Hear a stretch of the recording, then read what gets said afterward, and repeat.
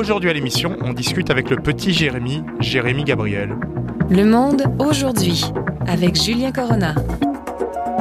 Bonjour à tous, on approche de la fin de la saison, un nouveau numéro du monde d'aujourd'hui, Julien Corona au micro, Daniel Fortin à la réalisation.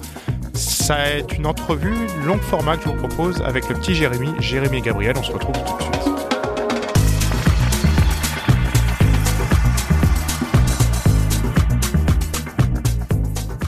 Notre invité de ce vendredi 9 juin, et on approche en plus de la fin de la saison, avant le début de la saison estivale de questions d'actualité, où vous pourrez me retrouver tous les jours jusqu'au début septembre. Notre invité de ce 9 juin, c'est donc Jérémy Gabriel, le petit Jérémy. Bonjour Jérémy. Bonjour. Donc avec toi, on va discuter de tes actualités récentes, des actualités en fait qui ont fait beaucoup les manchettes ces derniers jours. C'est l'abandon de tes poursuites contre Mike Ward. Tu veux passer à autre chose et aussi un engagement politique qui détonne par rapport à ce qu'on savait de toi avant, donc une évolution politique. On va un peu revenir sur ça pour permettre à nos auditeurs d'en savoir plus. Déjà, Mike Ward, le gros du sujet. Tu as décidé d'abandonner tes poursuites au civil contre Mike Ward. Pourquoi? La première et probablement principale raison, c'est que les procédures judiciaires sont très longues, hein, et ça décourage beaucoup. Moi, on était dans une espèce d'impasse parce que le recours était dans une sorte de débat pour savoir s'il était prescrit ou non. Et là, c'est des procédures qui se rajoutent, hein. Ça continue. Puis on le sait, pas mal tout le monde le sait, les procédures judiciaires au Québec sont très longues pour plusieurs raisons que je nommerai pas, tout le monde les connaît. Et là, ça rendait les choses un peu beaucoup moins intéressantes en fait, parce qu'on voit que ça se rallonge tout le temps. Puis je voyais plus, on voit plus, à un moment donné, on ne voit plus le bout du tunnel. Et l'autre raison, c'est que ces poursuites-là au civil n'apportaient pas, je pense, la discussion que le débat public sur cet enjeu-là, comme autrefois la poursuite qui avait eu lieu avec la Commission des droits de la personne. Et pour moi, c'est important de faire des choses qui vont donner à la société, et pas juste à moi. Je pense on n'a pas toujours un gain à faire, à se faire justice des fois quand les procédures sont trop longues, quand elles drainent trop d'énergie.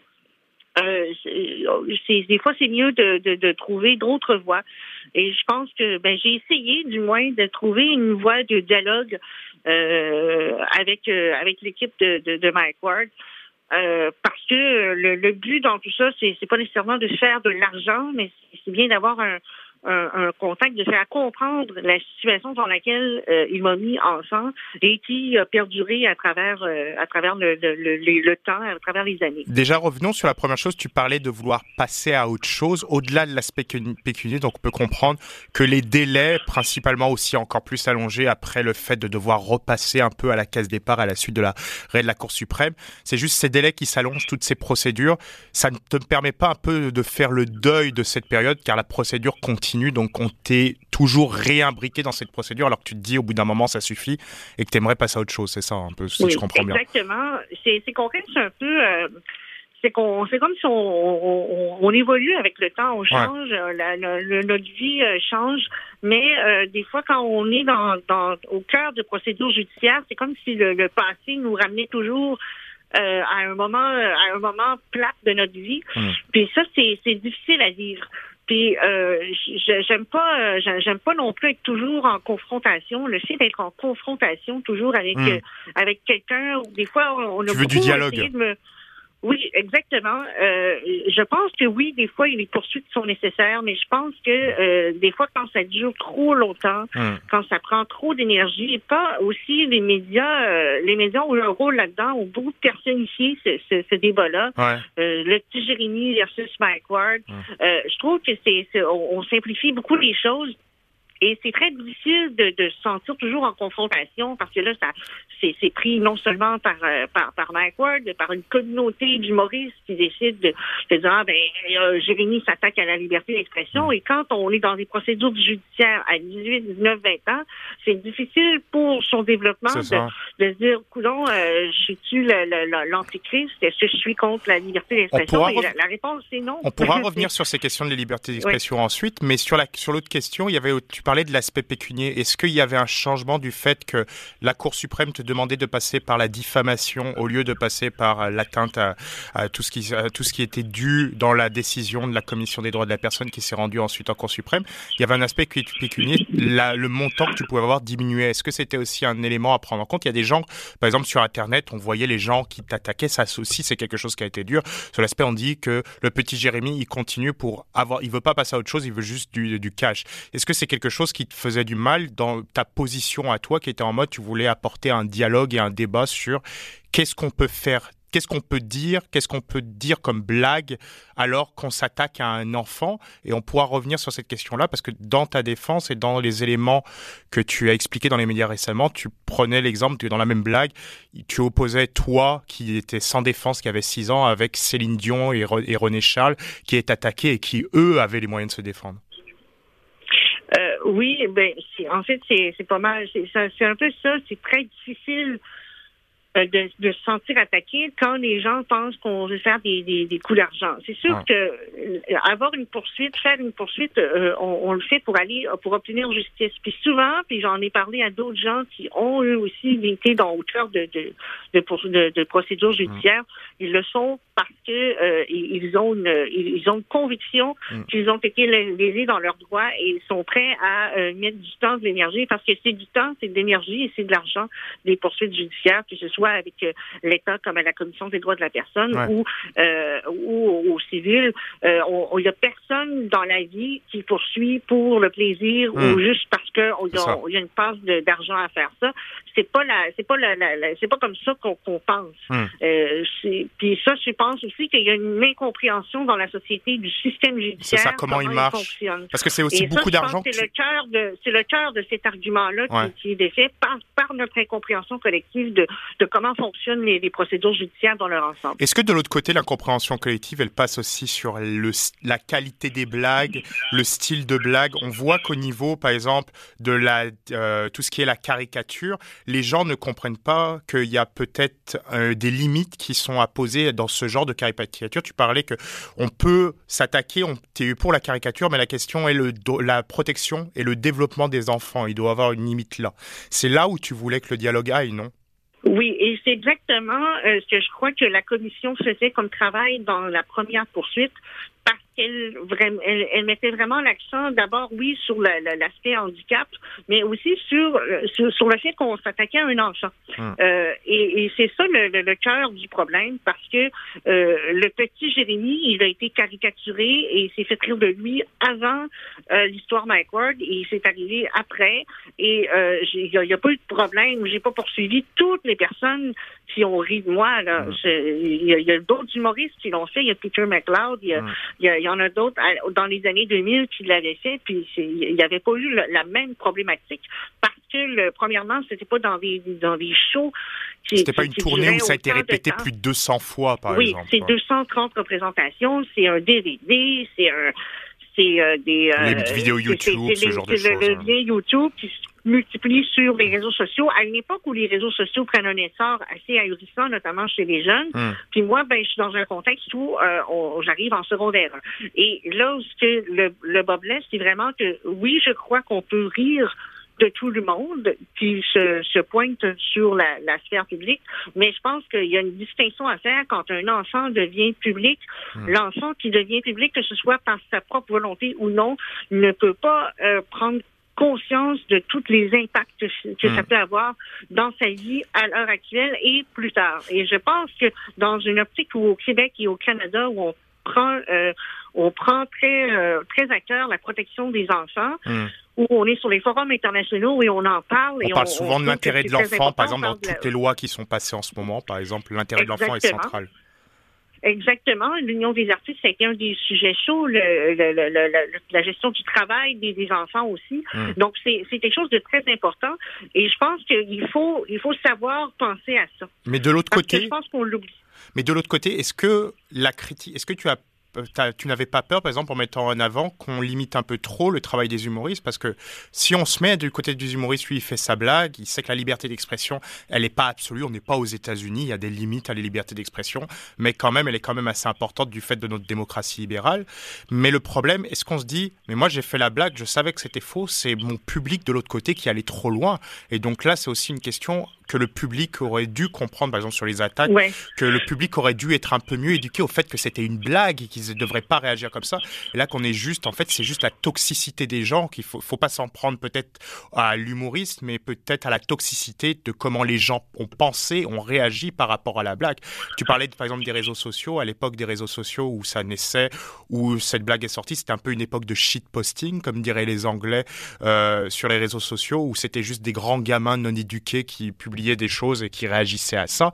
Ils auraient peut-être mieux dû comprendre à cette époque, ces gens-là, que la blague n'était pas vecteur de vérité, c'était juste une blague. Et donc, à partir de là, est-ce que tu n'as pas peur que c'est un peu trop dangereux d'attaquer l'humoriste et alors qu'en fait, le problème vient peut-être des personnes qui reçoivent la blague et qui la prennent trop au sérieux? Qui la prennent trop comme vecteur de vérité. Non, vraiment, pas du tout. Je pense qu'on est tous et toutes responsables de ce qu'on dit et de la tribune qu'on a. Donc, si ce qu'on dit ou la tribune qu'on a, justement, contribue à détruire ou à s'attaquer à l'intégrité d'un enfant, et si ça cause ça, je pense que la personne responsable, c'est celle-là qui a dit les propos en premier lieu. Je m'excuse, mais avoir une tribune, c'est pas un droit fondamental, c'est un privilège. On privilège et s'adresse aux gens, responsabilité. Oui, ça vient avec une responsabilité, puis c'est ça que je trouve que je pense qu'on oublie, c'est qu'on veut le beurre et l'argent du beurre. Donc, je veux dire ce que je veux et pas être tenu responsable de ce que je dis en public devant des millions de personnes. Et ça, je pense que c'est l'envers de la médaille. Et il faut savoir aussi faire le oui, exactement. Et tu parlais au niveau de ton développement personnel, c'est quelque chose qui t'a beaucoup touché sur de nombreuses années. Prenons l'exemple tout d'abord, donc la blague à la base. Tu expliquais récemment que tu ne comprends pas comment il a fait à s'attaquer à toi, alors que dans la même blague, il s'attaque à Grégory Charles et Céline. Eux n'ont rien fait, eux avaient les moyens pour se défendre. Toi, tu étais, comme tu le disais dans une récente interview, dans ton bungalow à Charles, dans la région de Québec, et toi et ta famille, vous ne pouviez pas vous défendre, vous n'avez pas les mêmes capacités de vous défendre qu'une Céline Dion et une famille Dion auraient pu, et c'est quelque chose qui aurait dû être pris en compte et qui a nuit sur ton développement. Ah, mais oui. Tout à fait. Et honnêtement, je sais pas quoi rajouter de plus parce que c'est exactement ça. Céline Dion est une artiste internationale dans sa grande maison en Floride. Grégory Charles fait le tour du monde. Ce sont deux personnalités qui ont été attaquées dans le cadre de ce numéro-là. Ouais. Et moi, je suis un enfant qui rentre en secondaire 1. Ouais. J'ai 13 ans et j'ai pas toute une équipe autour de moi pour me conseiller. J'ai une vie de jeunes aussi de mon âge, malgré la popularité. Et ça, les gens ont eu tendance à l'oublier. Je suis allée à l'école, j'ai eu des jobs étudiantes, je prenais les transports en commun. J'ai eu une vie qui est très semblable aussi au reste des jeunes de mon âge aussi pendant et encore aujourd'hui. Là, donc c'est ce que les gens ont tendance à oublier, c'est que c'est ça, c'est que je suis pas un artiste multimillionnaire qui a fait des millions puis qui vit dans une grande mansion aux États-Unis. Ouais. Je suis en contact avec la société et surtout avec les jeunes, avec les jeunes qui ont accès aux réseaux sociaux et à ce contenu-là. Mais tout ça quand même, c'est quand même c'est pas important. Mais ce que je veux dire là-dedans, c'est quand même aujourd'hui, je n'ai plus cette rancœur-là, et j'ai jamais voulu non plus créer, en fait, toute la personnalisation du débat qui a lieu. J'ai jamais voulu créer ça. Et aujourd'hui, le développement, le recul aussi de tout ça, puis je me dis, est-ce que ça aurait pu se faire autrement? Est-ce qu'on aurait pu aller directement vers Mike Ward? Je pense que oui. Au début, peut-être. Mes parents ont pris cette décision-là quand j'étais adolescente, puis je subis un peu les conséquences des décisions qui ont été prises à ce moment-là. Puis aujourd'hui, ben oui, le recul me le fait dire, et j'espère qu'un jour, tu pourras parler avec Mike Ward. Je vais avoir cette opportunité-là de lui parler. C'est ça, tu demandes à lui parler. Pour l'instant, tu n'as pas eu de retour. Est-ce que tu continues de les demander, ou maintenant tu te dis, vu qu'il n'y a pas de retour, je vais juste attendre que lui me contacte, et là, on organisera de quoi? Je me mets pas je veux pas courir après lui, là. Je veux pas non plus. Le but, c'est pas de m'en faire mon plus grand chum, là. C'est pas ça l'objectif. C'est que je pense qu'il y a une réconciliation peut-être bonne pour la vie publique de autant de un que de l'autre. Je pense que ça peut être bon pour la société aussi, de voir que les gens sont capables d'être dans des très grandes batailles, que ça dure plusieurs années, que ça devienne un combat quasiment éternel, et que là, tout à coup, ces mêmes personnes-là qu'on a vues toujours dans la confrontation sont capables de s'asseoir côte à côte et de s'entendre sur une déclaration, sur un terrain commun. Et je pense que s'il y a quelqu'un avec qui j'aurais pu m'entendre, c'est Mike Ward, parce que je sais que c'est une personne qui a le cœur sur la main, et j'ai jamais voulu m'attaquer à la personne, même d'ailleurs, je l'ai jamais fait non plus, là, je me suis jamais attaqué à lui, mais ça aurait été bien, je crois, qu'il y ait ça, mais même si ça arrive pas maintenant, ça veut pas dire que ça arrivera pas dans le futur. Puis je le souhaite quand même, pour qu'il y ait une boucle finale à tout ça, et pour aussi donner un exemple à tous ceux et celles qui peuvent se retrouver dans une situation d'injustice, ou dans une situation où ils sont confrontés à quelqu'un, personnalité publique, ou que ça mène à une augmentation, le crescendo, là, où c'est toujours poursuite après poursuite, puis on se lance la balle en faisant des appels, puis personne ne se parle. Puis je pense qu'il y a un exemple à donner, je crois. Si ça peut et cet exemple-là, ça draine beaucoup, ça tire de l'énergie. On n'est pas la même personne quand on sort des poursuites judiciaires, et je le dis à tous ceux qui penseraient faire ça, pensez-y deux fois. Dernière petite question sur ce sujet. Tu parlais, donc toi tu abandonnes ta poursuite, mais si je me souviens bien, ta mère est aussi en poursuite contre Mike Ward. Est-ce que cette dernière aussi va abandonner sa poursuite ou la continue? Non. Non, j'ai aucun contrôle sur elle, aucun contrôle sur ce qu'elle dit et ce qu'elle fait. Mais non, elle n'abandonnera pas, parce que c'est ce qu'elle m'a dit. Moi, je suis pas une très très bonne relation. Est-ce que vous êtes donc pas de très bonne relation? Je me souviens l'année dernière, je travaillais au Journal de Montréal. On avait sorti un article sur un passage dans un balado où tu avais pu expliquer la période de ton coming out. Est-ce que cette relation va mieux à la suite de tout ce qui s'était passé à ce moment-là? Oui et non. Je dirais que c'est comme un roller coaster, des montagnes russes. Et c'est pas toujours évident. Mais qu'est-ce que vous voulez? Moi, je peux pas. J'essaye de pas trop parler de ça, parce que je sais, ma mère et moi, on a des visions très différentes de la vie, de la société et tout ça. Ça s'est empiré avec les années, je crois, ces différences-là. Mais j'essaie de garder le lien pour toute ma famille, pour les gens de tout le reste de ma famille, pour rendre les choses les plus agréables possibles dans les grandes réunions. Et sur la question donc de la carrière, tu parlais comment ça a évolué. On t'a vu beaucoup récemment parler de politique. Tu as été même au congrès du Bloc récemment. J'ai même un de mes amis qui était membre d'un panel du congrès du Bloc et qui t'a vu là-dedans, et qui m'a même envoyé un message me disant que ta participation a vraiment été étonnante et surtout vraiment intéressante. Est-ce que la politique, ça t'allume depuis des années? Est-ce que tu te vois un futur politique? Est-ce que, au-delà du militantisme, est-ce que tu aimerais, parce que tu parles vraiment bien, et pour avoir fait un peu de politique il y a quelques années, je vois quelqu'un qui communique vraiment bien. Est-ce que tu te vois faire de la politique plus tard? Est-ce que ça te plairait sur un aspect personnel et professionnel? Ou est-ce que plutôt tu sors de l'école, tu sors de journalisme? Est-ce que tu aimerais plus aller vers le journalisme?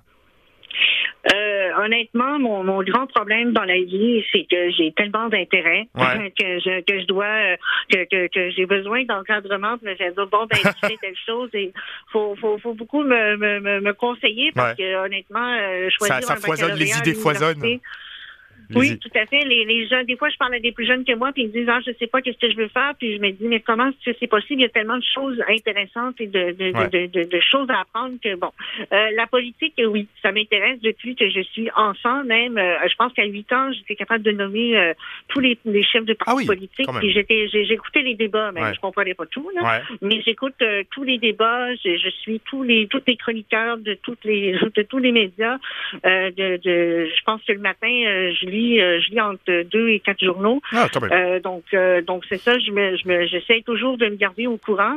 Et oui, c'est sûr que c'est quelque chose que je trouve passionnant, mais aussi que je trouve qui est clé dans notre société, et je trouve qu'on commence un peu trop à le mépriser, je crois.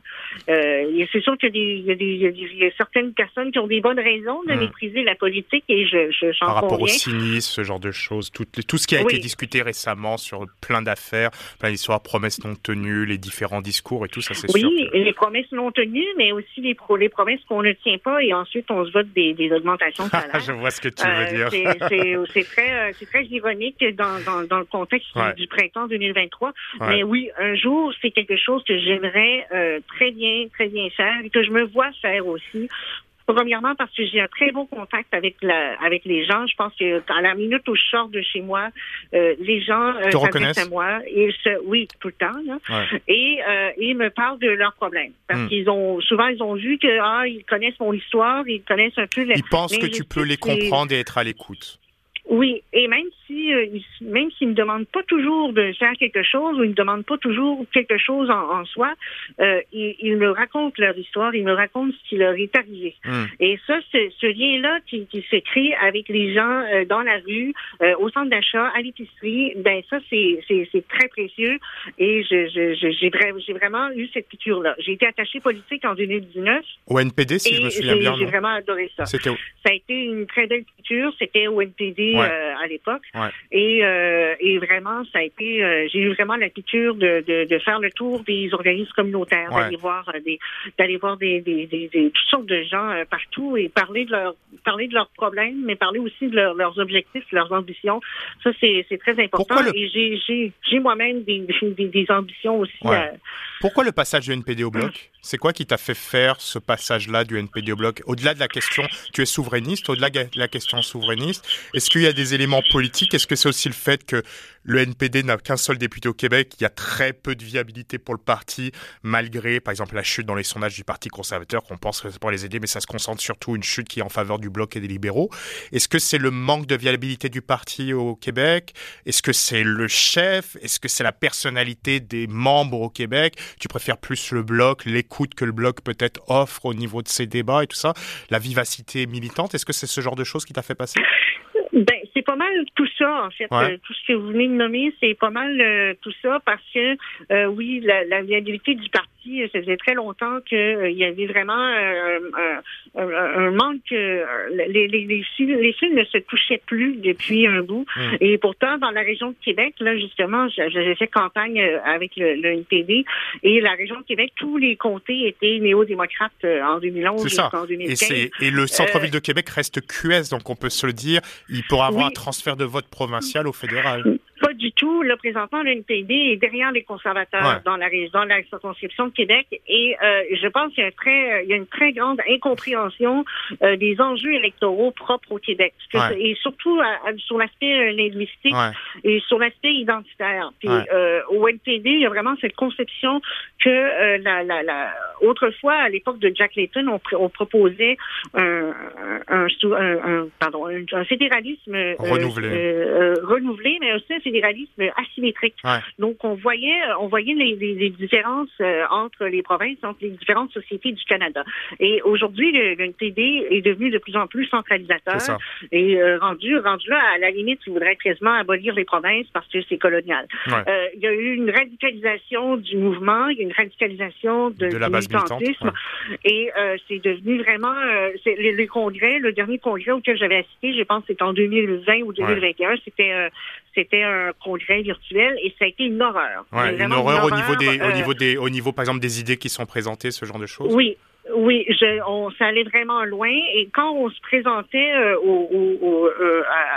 sur le floor, parce que je vais vous dire, il y avait très peu de Français. Je pense que 2% de ce que j'ai entendu de tout le congrès est en français. Il fallait dire de quel territoire non cédé autochtone on venait. Ah oui, d'accord. Mais moi, je sais pas, on ne peut pas dire notre ville ou notre circonscription. Il fallait dire le territoire autochtone non cédé. Oui, et là, moi, je me disais, parce qu'on ne savait pas nécessairement quel territoire tout le temps, là, on était traité de raciste et ça venait pas mal tout le temps à ça. Et le rejet de la laïcité aussi au sein de l'équipe québécoise, pour moi, c'était inacceptable qu'un parti qui se dit progressiste rejette comme ça la laïcité, puis disent que c'est de la xénophobie comme ça. Et de me faire traiter de ça parce que j'étais le teneur de la laïcité, moi, la religion a eu un impact incommensurable dans ma vie, et la laïcité est devenue pour moi quelque chose de... Le manque de compréhension, comme d'habitude, ce qu'on entend, le manque de compréhension des anglophones par rapport à la réalité québécoise sur un aspect politique et un aspect sociétal, c'est quelque chose qui t'était lourd, c'est pour ça que tu allais au bloc. Et ça me mène à la question, woke ou pas woke, sur quelle échelle tu te tiens, vu tout ce que tu expliques? Oui, woke ou pas woke, j'aime vraiment pas ce terme-là. Ces termes-là, j'aime pas les étiquettes, parce que je trouve que on accole des idées très négatives ou des fois trop positives à certaines étiquettes, puis je trouve que ça ne définit pas quelqu'un. Je pense pas qu'un militant de Québec solidaire ou du NPD soit quelqu'un de woke nécessairement. Je me définis pas dans ces étiquettes-là, parce que je trouve que c'est très diminutif, puis ça fait pas avancer la société. Je comprends que il y a certaines personnes ou certaines idées qui prennent des tournants trop radicales. Mais je pense que de s'accoler des étiquettes, ça fait juste nous diviser encore plus. Et sur ma dernière question, avant de se quitter, Jérémy Gabriel, c'est après tout ce qu'on vient de discuter lors de ces 26 dernières minutes, qu'est-ce qu'on peut te souhaiter pour l'avenir, que ce soit sur un avenir personnel, professionnel, le dialogue, plus de calme dans la société, qui permettront, par exemple, à toutes ces idées extrêmement importantes de protection de l'intérêt de l'enfant, ce genre de choses. Si tu as pu participer à ça en bien, est-ce que ça doit être retenu? Est-ce que ça serait retenu et ça serait important?